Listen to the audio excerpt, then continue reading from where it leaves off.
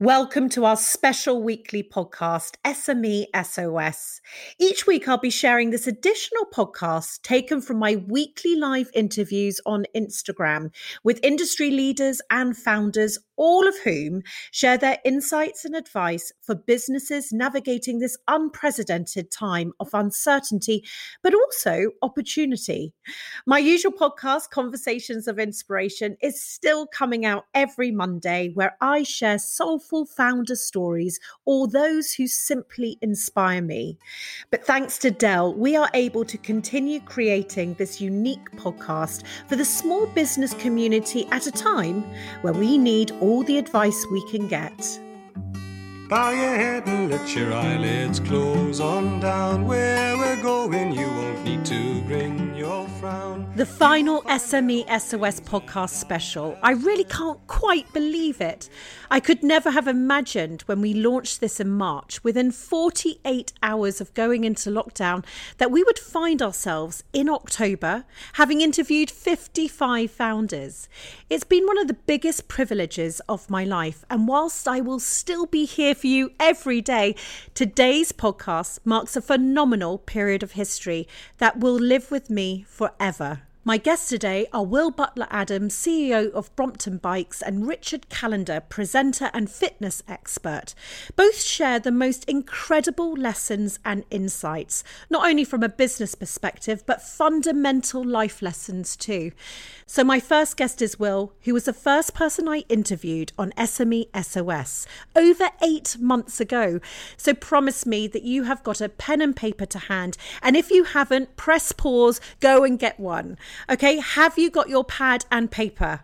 Okay, so let's go, because this interview is possibly not just the best advice from all of our SME SOS guests, but perhaps some of the best advice I have ever heard.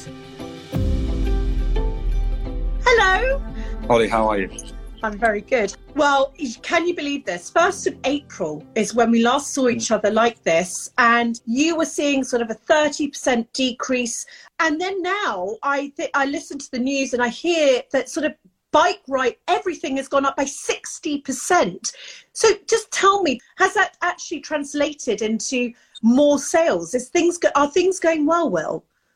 So we are incredibly privileged and lucky to be one of the few industries that is sort of benefiting from this crisis. But what really started to change was we're always trying to get our staff on the bike. Suddenly our own staff were suddenly going, you know that bike, any chance of a bike? And then we had a hospital come to us and say, could we borrow some bikes? Then we raised about 320 grand on a Kickstarter, last minute, get some money. We got 800 bikes to the NHS to help them. And then we hear that Anne Hidalgo, the mayor of Paris, wants to put in 650 kilometers of cycle lanes. And people were realizing, having taken all these cars out and the air was a bit cleaner, that actually, hey, how nice this city is for me, the human being that lives in it.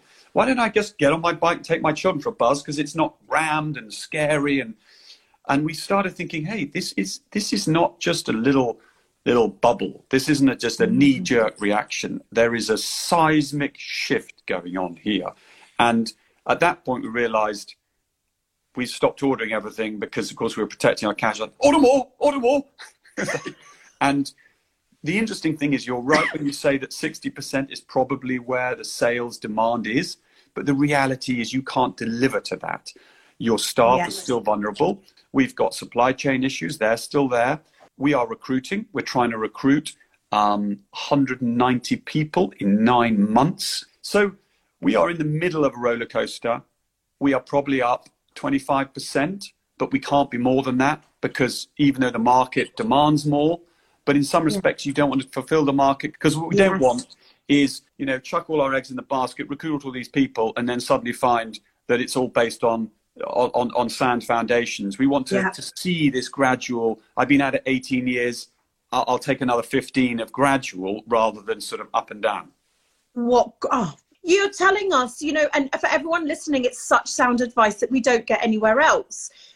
Grow based on your solid foundations. Do not grow based on fluffy, hot air, ego, want to have growth. Yes, but then in the very same breath, I just told you that we're going to recruit for 195 people. Actually, this is the first time where we are getting our chips, which we've worked hard for and saved, and I'm stuffing them on the table, because this is the one time when, you know, if you don't go for it now and take a bit of risk, then when the hell else are we going to do it? So we are going for it. Do we quite know whether we're overdoing it? We don't quite know. But hell, if we can't do it now, and you know, the country needs people to employ people. So we're one of the lucky ones that things are going well. So let's bring people in and see if they can help us. And you're going for it. And you know what, Will, after 18 years, you've got the heartbeat of this company. You do know what you're doing. You don't know exactly, but you do know what you're doing. And in March, when we spoke about innovation, you know, you were just feeling that actually, should we think about leasing or going, right, this is what we're hearing. Let's change this strategy. Tell me what has happened there. So what we ended up doing with Wheels for Heroes, which was our campaign for the NHS, is we lend those to NHS staff. They can have a play, see if they like it, you know, see what the route's like, you know, and then we then offer it to them at a little bit less than what it costs us to maintain and look after the system, which is 15 quid a month for 3 months. And actually, out of the people that take the bike, 60% are taking it then for another 3 months, and now they're paying a bit of something. So there's clearly some value, because when it's free, it doesn't really have value. You think, well, I'll have it anyway. And then after the 3 months, they are then introduced to the Cycle to Work scheme. They're introduced to leasing. So we're trying to mobilize people. And then we get those bikes back to try and get more people, to give them the opportunity to give it a go at a low entry. And that, even though we did that for the NHS, really, that is like a massive leasing trial. So we're now in the process of taking that learning from something that we did totally for the NHS out of the sort of depth of COVID, and we're going to try and make it a commercial leasing proposition. And I'm interested to know, what do you feel for those listening that might have a similar idea, not leasing, but, you know, something that you're saying is turning on a light bulb? Do you worry that you are cannibalizing the sort of client base at the moment, or do you feel like you're tapping into a completely different pool of people who potentially weren't going to buy the bike without testing it? I think you've got to be careful, because you've got to be very, very wary about protecting what you've got. Because if you protect what you've got because you think, you know, we've got the golden goose and we know this works, and the old it ain't broke, so don't fix it, la-di-da, la-di-da. But if you think there is an opportunity, but you're not going to take it because it might damage your core business, and you sit on that, and you sit on that, and you sit on that. If you can see the opportunity, so can the competition. So if you're not doing it, and you will know best how to do it because you've been in the industry longer, it's going to be harder for the competition, but they can see it too. So if you don't run for that opportunity and qualify it and learn about it, you may find that for a couple of years you're fine, but then somebody comes in and just eats you for lunch because they will take that opportunity that you haven't had the confidence to go for. And whenever you take these opportunities, you've got to just make sure you don't bet the farm and have a great laugh, because it's always a bit exciting when you're doing new stuff. It's always a little bit scary, and you're not quite sure what's going to happen. Now, there's a difference between fun and scary and stress and like can't sleep at night. And the difference is betting the farm. Don't bet the farm. Take a sum of your savings, a sum of your hard-earned cash, and be prepared to blow the lot. And in blowing the lot, learn tons. But as long as you don't go light overboard, you can have fun, you can take risk, and you can learn without being totally stressed and freaked out, because life's too short. Life is too short. God, it's just, I told you, everyone, he's pretty good at this. Very, you know, take this on board. One of the things I wanted to also talk to you about is your ability with the crystal ball, because when we spoke in April, you said to me, you thought we were going to go back to basics. People are going to seek out brands to spend their money with, where they feel like there's a human face to business, you know, there's a humanness to it. What have you seen during this time? And I think so much, lots of hearts are coming up right now, because I think this is what the community are feeling. They felt it. What's really interesting is there has been some talk in our particular sector, and it's relevant to those people who are listening, that the reason why people are jumping on a bike is because of fear. And there is an element of truth in that. There is a lot of fear around. But the other thing that's worth reflecting on is that as a society, we had this like incredible period where it was like, oh my God, we had time. We spent time, we saw our children, we spent time chatting to them. We engaged with our community. And I think more powerful than the fear has been a sense of purpose. There's much of what I just had, which is what I want. Be that the fact that the cities are calmer, be that you spend more time with your family at home. And do I need to buy all this crap that I don't really need? Do I need to keep killing myself to get a bigger house or the smarter car and all this peripheral SH1T? No, what I need to do is buy less beautiful things that are contributing to society, that are not sucking the heart out of our little blue planet, that are looking after the people that work for them. So in that regard, businesses that genuinely care. And the reason you need a person is not because of the person themselves, it's because the person is articulating the values of the business with absolute integrity.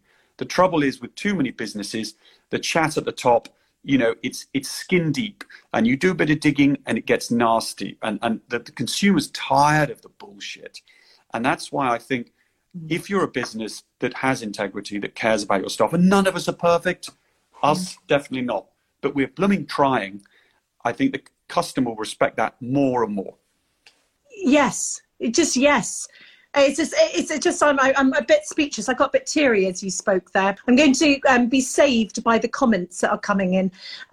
We've got Nicola Rowlands. This has really made me smile. The thoughtful Potter, so clever. This is brilliant. You are doing good as well as creating a new revenue stream for your business. This is what happens when you have a can-do attitude. I've got another question for you. You spoke brilliantly about leadership on the podcast, and a quote that you shared, and I've spoken about it, crediting you many times, so your ears might be warm.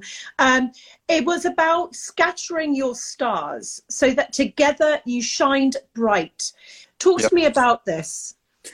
So we did some work at the end of last year, which culminated in us having a great knees up and celebrating the fact that we had invoiced 50,000 bikes the year before. And in 2002, I was given a bottle of champagne by some students from Cranfield when I managed to persuade them, we were a tiddly company then, to come and do a bit of free consultancy on us. I said I wouldn't open it until 50,000 bikes. It took me 17 and a half years. That bottle went under every single desk that I had been in and moved from while I'd been at Brompton. And we had this party, and I opened the bloody bottle. It was amazing. We also had a flipping Nebuchadnezzar, so that everyone else had a drop. But it was a real moment. But in preparation for that, we did some work on what we stood for. And we came up with it's more of an internal thing, but if I want to speak to my staff and say, why did we come for work? And what we agreed was that we would say that what Brompton is about is that we create urban freedom for happier lives. And each one of those words means something. We, because we're a team, both our customers, create because we're makers. Urban is relevant because you live in or you engage with cities. And freedom and happiness are really at the real heart of what we do. And we toyed over whether we use happiness or not. Some people think it's naff, but happiness is everything. If you're not healthy, if you haven't got friendship, if you've got anxiety, you're not happy. And what we realized, that happiness was actually some of our staff aren't actually as happy as they should be. And it's all good and well going out saying to everybody, "Ooh, we're going to make you all happy," when I've got some of my staff who've got challenges. So it was a real reflection for us that we need to do more internally. We need to focus on our staff, on their families, on where they're going. And that journey is beginning. And it's around mental health, it's about education, it's about diversity, it's about how they manage their finances, it's about having fun, it's about the place that we go to work in.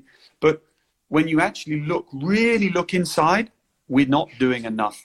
for our own staff. It's really interesting. I'm learning so much. Communities, you're listening to Will, I learn. We all learn from each other. I have a comment here. Mini and Grouse Interiors. My dad has one of your bikes. He is 86 and loves it. It keeps him fit and young. My dad's 82 and we have a race, the Brompton World Championship. Sadly, we didn't have it this year because of coronavirus. But Dad has raced in every Brompton World Championships for the last 10 years. And it was really funny because he lives outside York and he's not some lycra cyclist. But then in the build-up for the big race, he starts his training.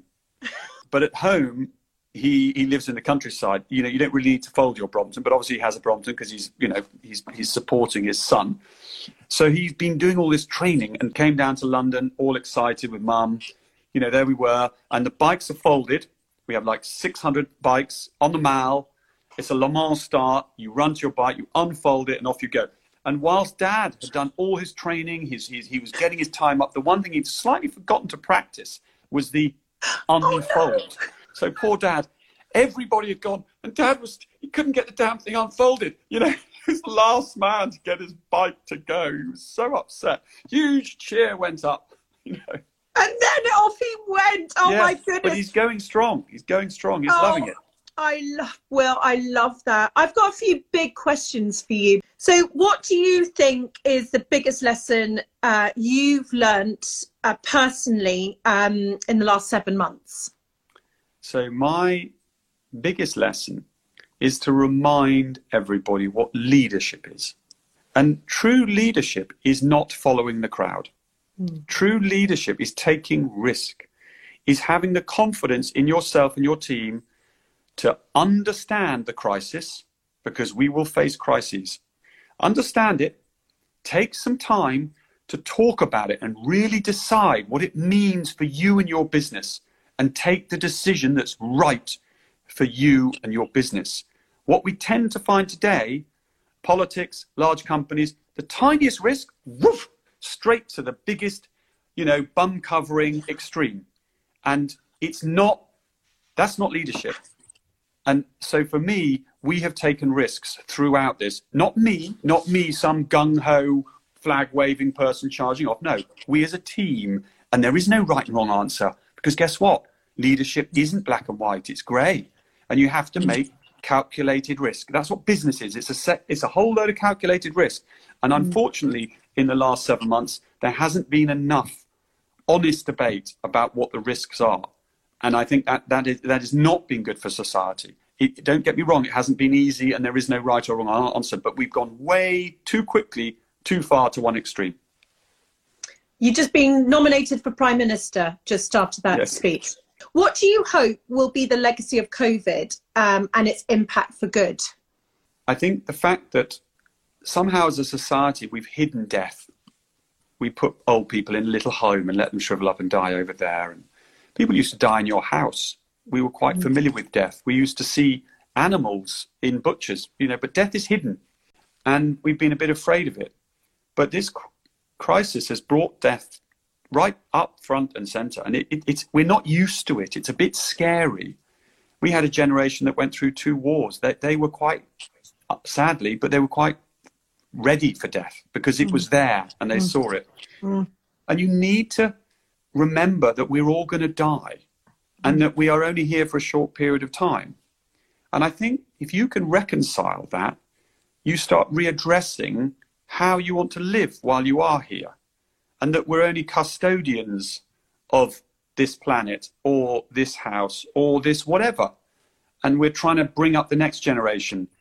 And I think we've got a bit too greedy, and we think that we can control everything and we can live forever, and that, we're all powerful and we're all, and actually we're here for the blink of an eye, and we've got to do our best to not bugger it up. And to be honest, capitalism has done many great things, but you look back and it consciously and unconsciously, it's buggered up a lot.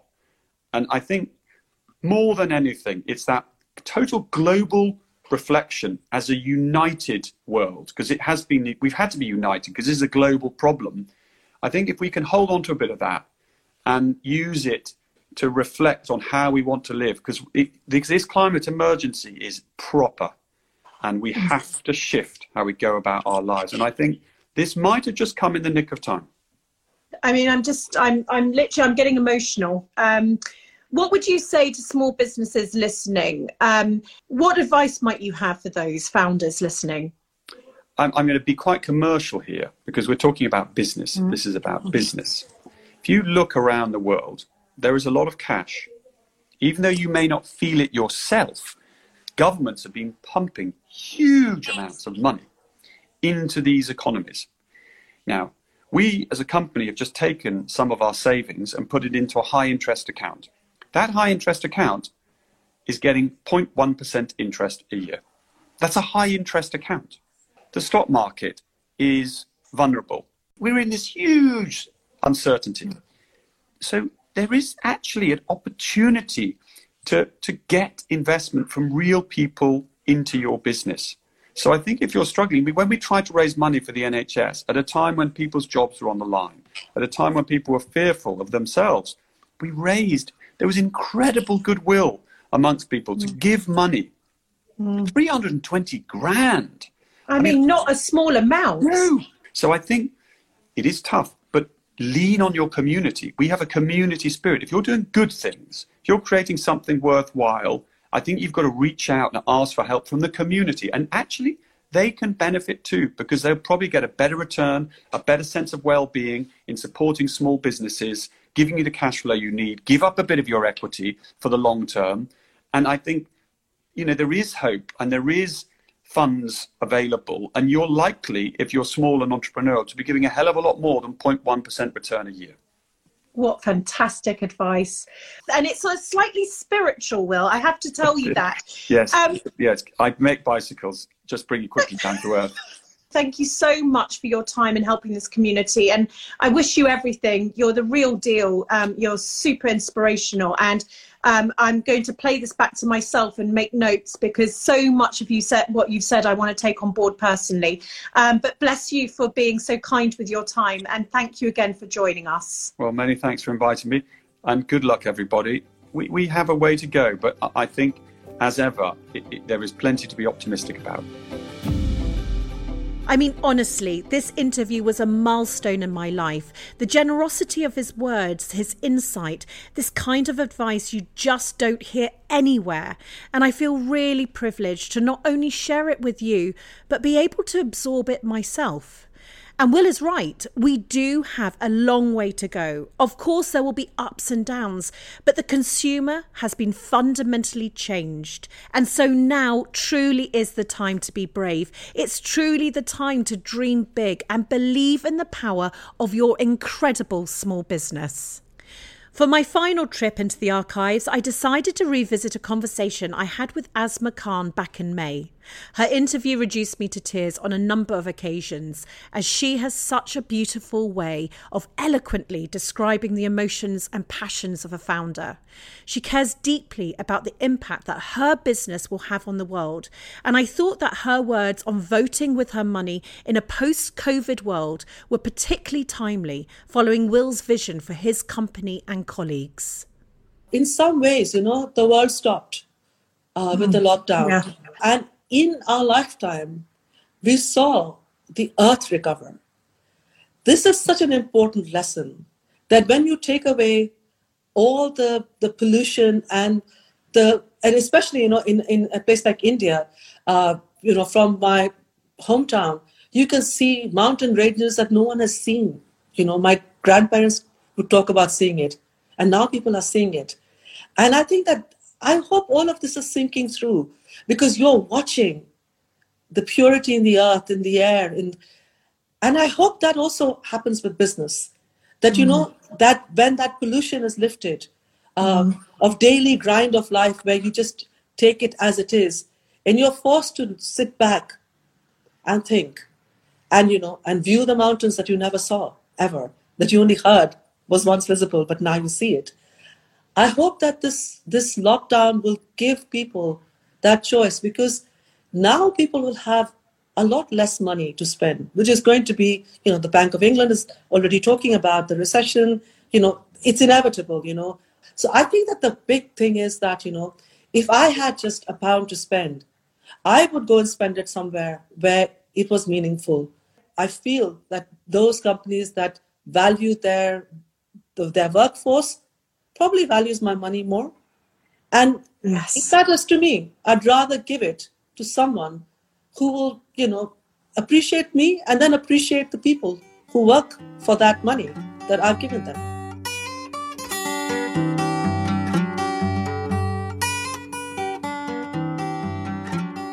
After many years mentoring small businesses and championing women founders, the imposter syndrome is something which comes up as a consistent reason as to why women are holding back from building their own businesses.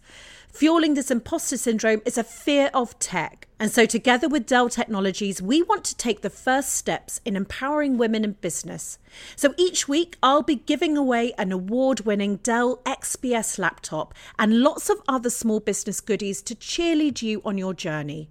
This week's winner is Paula from The Crafty Lass, and she wrote, I would absolutely love to win a new laptop. My business, The Crafty Lass, is currently changing from primarily hosting face-to-face craft workshops to doing more and more social media, online tutorials, press and partnership commissions. And I am in the early stages of writing a book. My boys, 4 and 1, have just started to be at nursery more, so I have more quality time for the business.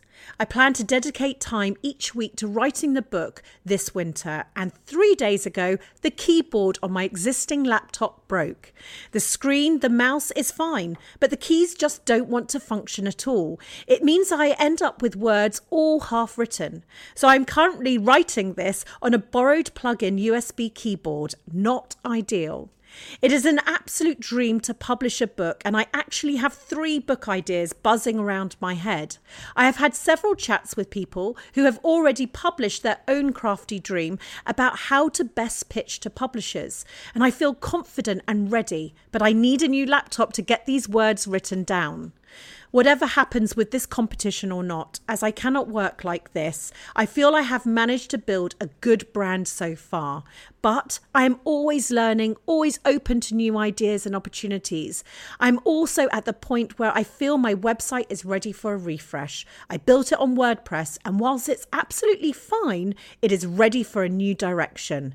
A new laptop with a working keyboard would really help these big hopes, plans, and ambitions. Well, I am so thrilled to announce you as a winner this week, Paula. To follow Paula and her business, you can find her at The Crafty Lass.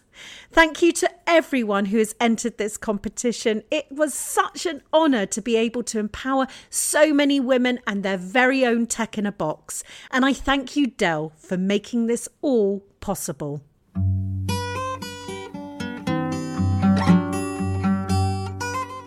My second guest this week is Richard Callender, who I hadn't met before, but when speaking to a mutual friend about who was inspiring him at the moment, he immediately mentioned Richard, and we were not disappointed. Richard's attitude to life, the direction and vision has all been fundamentally shaped by his own parents and a teacher that spotted his talent and inspired him. Richard's story is a testament to the vital need to not only find our children's diamonds and nurture them, but to also allow them to see us striving, sacrificing, and working hard towards our dreams. As a founder, we are uniquely positioned to show our children exactly what it takes to build a dream. And I urge you to hold on to this knowledge, especially as we enter the half term and for many of you, lockdown too. The guilt of juggling homeschooling, keeping the kids entertained, and, oh yes, preparing for that little thing called Christmas can feel all-consuming. I hope that in those moments you think back to this conversation and remember that you could be giving your children the most valuable lessons in life. Hi! Hey, how you doing? I'm good, how are you? I'm very good, thank you. Thanks for having me here. I'm wondering if you can tell the audience a little bit about yourself, your background, and how you decided that building a business within fitness was what your diamond was what you were going to do on this planet. What happened is the weirdest thing. I had a teacher in my old school, and I remember sitting in my class one day. I was about 11 years old, and he called me outside in the corridor, and he was like, "Is Robert your older brother?" And I was like, "Yes." And he said, because my brother's an athlete, he said, can you run? And so I guess this is what my autobiography will be called, I Don't Know, Sir. It was a few days later, we have the trials for the athletics team on the school field. I want you to come and attend. And I guess that's the rest is history, because I took part. I was with a year above me, the boys there, and I won. So that's how it happened. And all through school, my family are really big on education. My parents are very much in education. They were like, you don't have that unless you have this. So it's very much education. I think from an early age, I knew I was going to teach. I've got lots of teachers in my family. I knew I was going to teach. I just didn't know what. But as I got older, I was like, actually, I like people. And I think because so many people at a young age opened the doors for me in my athletics career, in all my sporting things, I thought I want to be that person to somebody else. And also the posters I had on my wall growing up were like Bruce Lee on my wall and Michael Jordan and people like that who inspired other people. And I was like, I want to be that dude. I want to be that person. And so it's a natural progression. Now, fitness, I'm 44. And so I've been doing this I've been actually in the industry teaching for about 24 years now. And so, yeah, back then it wasn't necessarily cool. There wasn't like the wealth and revenue and everything you can do now. And so it really was a passion project. I learned very, very quickly that you have to be able to expand your horizons and learn from the people around. And that's what's helped me go forward. So now where it's cool and everyone's trying to jump on the bandwagon, a lot of people are struggling because they don't have the foundation. They haven't taken the time to become a better version of themselves to handle what's coming their way, if that makes sense. Oh, it makes sense. What a brilliant articulation of that. Because, we talk about it in business, I call it like the scaffolding, those foundations. Perfect. You must have seen, though, in your industry, with especially this time like now, and the stark reminder of us needing to feel good, that has there been like a general understanding of fitness and the power of fitness on your mental health? So from my side, what I've loved about social media is the fact that it's put fitness out there to the masses. It's shown that we're only touching the absolute tip of the iceberg when it comes to health and fitness, because people aren't doing it. People don't also understand what health and fitness is. Quite simply, it's just eating better and moving more. Keep it as simple as that, and you win. And so during this whole lockdown thing, I've seen people's mental health been affected. I've seen people who haven't coped with not having their support systems around, which I totally understand, and they haven't had the mechanisms in place to support them, and they've struggled. And that comes from within the industry. I've seen some of my friends who are top trainers breaking down or struggling because they didn't have the foundations, or they didn't have the plan B or the plan C or the plan D in place. And I've had friends of mine say, oh, you're lucky because you've got a gym at home. I'm like, I'm not lucky. I chose to build this 10 years ago. It's relevant now, and you think I'm lucky. That wasn't luck. Yeah. And so when the change happened, I was ready. So it's all about preparation. I can't blame anyone else apart from myself. Yeah. It's the truth, isn't it? If you don't put the work in, you're not going to get the results. And that's with regard to anything. Relationships, your career, your health. If you don't do the hard work or the work, you can't complain when things don't go your way. And there's no such thing as luck. It's just when preparation and opportunity cross. That's it. When it happens. Come on, people. It's so good. I just literally came off a big meeting that was quite big for Holly & Co. And someone said, they were very lovely. They said, oh gosh, Holly, you've got a really interesting world coming your way next year. I said, yeah, but I pitched that out 5 years ago, Now I've got loads of questions. So a few comments. Amy Stevenson, what an amazing teacher. What was his name? Mr. DeWitt. He passed away a few years ago, but Mr. DeWitt, and he changed my whole life, because without that moment, I would never have known that I had the capability to run and then to win. And it also showed me, because my dad, no matter what, my dad passed away last year, and he was this amazing man. But he was always there on those wet nights to take me training. If it was raining and cold on my paper rounds, he would take me around in the car. But he still said, I'm not here to do this for you, you do this. So it gave not just my dad, it gave my parents opportunity to say, if you want to succeed, sacrifices. If you want to do these things, sacrifices. And so it taught me so much. You know what, you're right, sacrificing, that's That is one of the lessons, isn't it? Until you go through it. And it's very, very important, I would say, for us parents and, you know, to make sure our children sacrifice in order to get to where they want to get to. Because in business, if we think about the future when lots of people will be absolutely running their own businesses, it will probably be the new business, which is working for yourself. If you haven't had that in any way installed into yourself, you're going to find running your business incredibly difficult. Those times that you do not pay yourself for first whatever, I call it like year zero. How long can you go without earning? You know, how long can you actually survive? And it's unless you've had that experience, you're going to find it very difficult. I've also got a couple of questions for you. From Frankly Food, how can you inspire young disadvantaged boys to follow in your footsteps when they might have negative influences in their lives? So here's a very important thing. I don't know if you know this. I'm black. Not everyone knows that. It's not a new thing. It's just very common. It's very current. It's very topical. But growing up, people have always had positive and negative influences. What you have to do is you have to surround yourself with the right people very early on.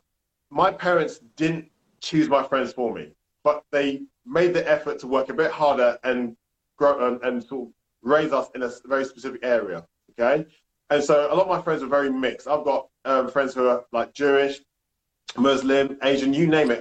It's a whole mixing pot. As a result of that, as we all grew up together, we had very similar role models, whether it be movie stars, comic heroes. I was a comic geek. Going forward to nowadays, people seem to be inspired by people who earn the most money or have the most followers. That's very different to what was back in the day. So my advice would be this. You've got to try and get the people to learn as much as they can about other people's journeys. They've got to appreciate that people might have come from the same place they have, might have attained a certain level in their life. No one wants to know about just the footballers who are earning £100,000 a week, because that's few and far between, or the pop stars that make it, because that's such a small amount. What they want to be knowing about is the person who lived 3 roads away, who's got an amazing job that they had to work hard for, who's kind, who's raising their children the right way, who has fun, and can buy the nice things that people go, wow, but they have to understand there's a pathway to that. It's what I call breadcrumbs. They have to have a clearly defined path of breadcrumbs. You know, like in the fairy tale, you have to leave breadcrumbs. So my breadcrumbs, fingers crossed, my daughter and for anyone who's following me is, no matter what I did in my life, and every time I failed, I got up and I looked for a door. Yeah. Because there are always doors around. If your head's down, you won't see the door open. If you walk through the door, leave some breadcrumbs. So when it comes to inspiring the youth, I talk at schools and go to schools all the time because I want them to know that at ground level, I've been where you've been. My parents tell me all the time how my mom came from Jamaica, my dad came from Barbados. They came to England with nothing, yet they built enough of a foundation for us kids to have, I'm going to say, a great life. And you go, actually, because they told us about their hardship, I thought if you can do it, I can do it. Breadcrumbs. Never heard that, Richard. Now going to think of you all the time because please do. It's just a beautiful thing that we can think about with this great question about disadvantaged kids and boys specifically, but also businesses. When we break ceilings, when we do things, how can we leave that breadcrumb, helping other people understand where we got to? But bless you for being with us today. And I wish you everything, Richard. Oh, thank you. Hey, honestly, well done for all the things you've been doing. Your podcast, I was watching one with June the other day, and just some amazing people. So keep doing what you're doing. Well done. Thanks for having me. And you never know, this new upskill you've got of yours, when you have a TV show, remember me. I won't take up too much space on the sofa, but remember me. Got ya. Got ya. Okay. Lots of love, Richard. Hey. Yes, take care. Thank you to everyone. Take care, everyone. Bye. Bye. Bye-bye. I mean, what a nice man. He was also a walking soundbite. Success means sacrificing. Luck is when preparation meets opportunity. I mean, all of these need to be written on post-it notes and stuck on the front of our notebooks. I also really never heard of leaving breadcrumbs for those following in your footsteps. But if you hear me talking about that moving forward, you'll know exactly where it came from. Such a brilliant analogy. There have been so many lessons that have been shared over the last 8 months from some of the biggest brands and most formidable leaders and founders. We've covered countless industries and sectors, discussed pivoting, leadership, entrepreneurial spirit, crisis management, and the power of community. But above all, the consistent narrative from all the founders that we have spoken to is that this time has fundamentally changed the consumer for good. Without question, the leading industry belief is that this period in time will be recognised as a pivotal moment for the rise of small. It is this knowledge that I want you to hold on to amongst the countless news stories and recession warnings. This is not to say that the path ahead will be easy, but the public appetite is ripe for consuming small and consuming British. And this is just set to grow and grow. Roger Wade reminded us that a recession paves the way for a level playing field. Small can move quickly to corner a market. Joe Fairley agreed that building in a recession makes you even more creative and resourceful, whilst dear Wilfred Emmanuel Jones urged us to trust the instincts and not fear uncertainty. So on that note, I wanted to say thank you to you. You truly are the wind beneath my wings. Thank you for your support. I read every comment, see every like and message of support, and it is my greatest privilege to lead this community. And don't worry, I'm not going anywhere. You can still find me on Instagram every day. I will still be releasing conversations of inspiration every Monday, and over the next few weeks, I will be announcing all our plans for Campaign Shop Independent and the Independent Awards. And guess what? They are very big and colourful plans. Surprise, surprise. So for now, I would be so grateful if you could continue your support by liking and rating and reviewing this podcast. As you know, it would mean the world to me and means in turn we will be able to help many more founders live their dreams. I'd like to take this opportunity to say thank you, Del, for helping us bring this free podcast to life. And if you want to hear all about the latest experts joining me, follow me on Instagram at Holly Tucker and sign up to my weekly email, or head to holly.co to find out more. Bow your head and let your eyelids close on down. Where we're going, you won't need to bring your frown. You will find that all the things that I have said will come true when you are lying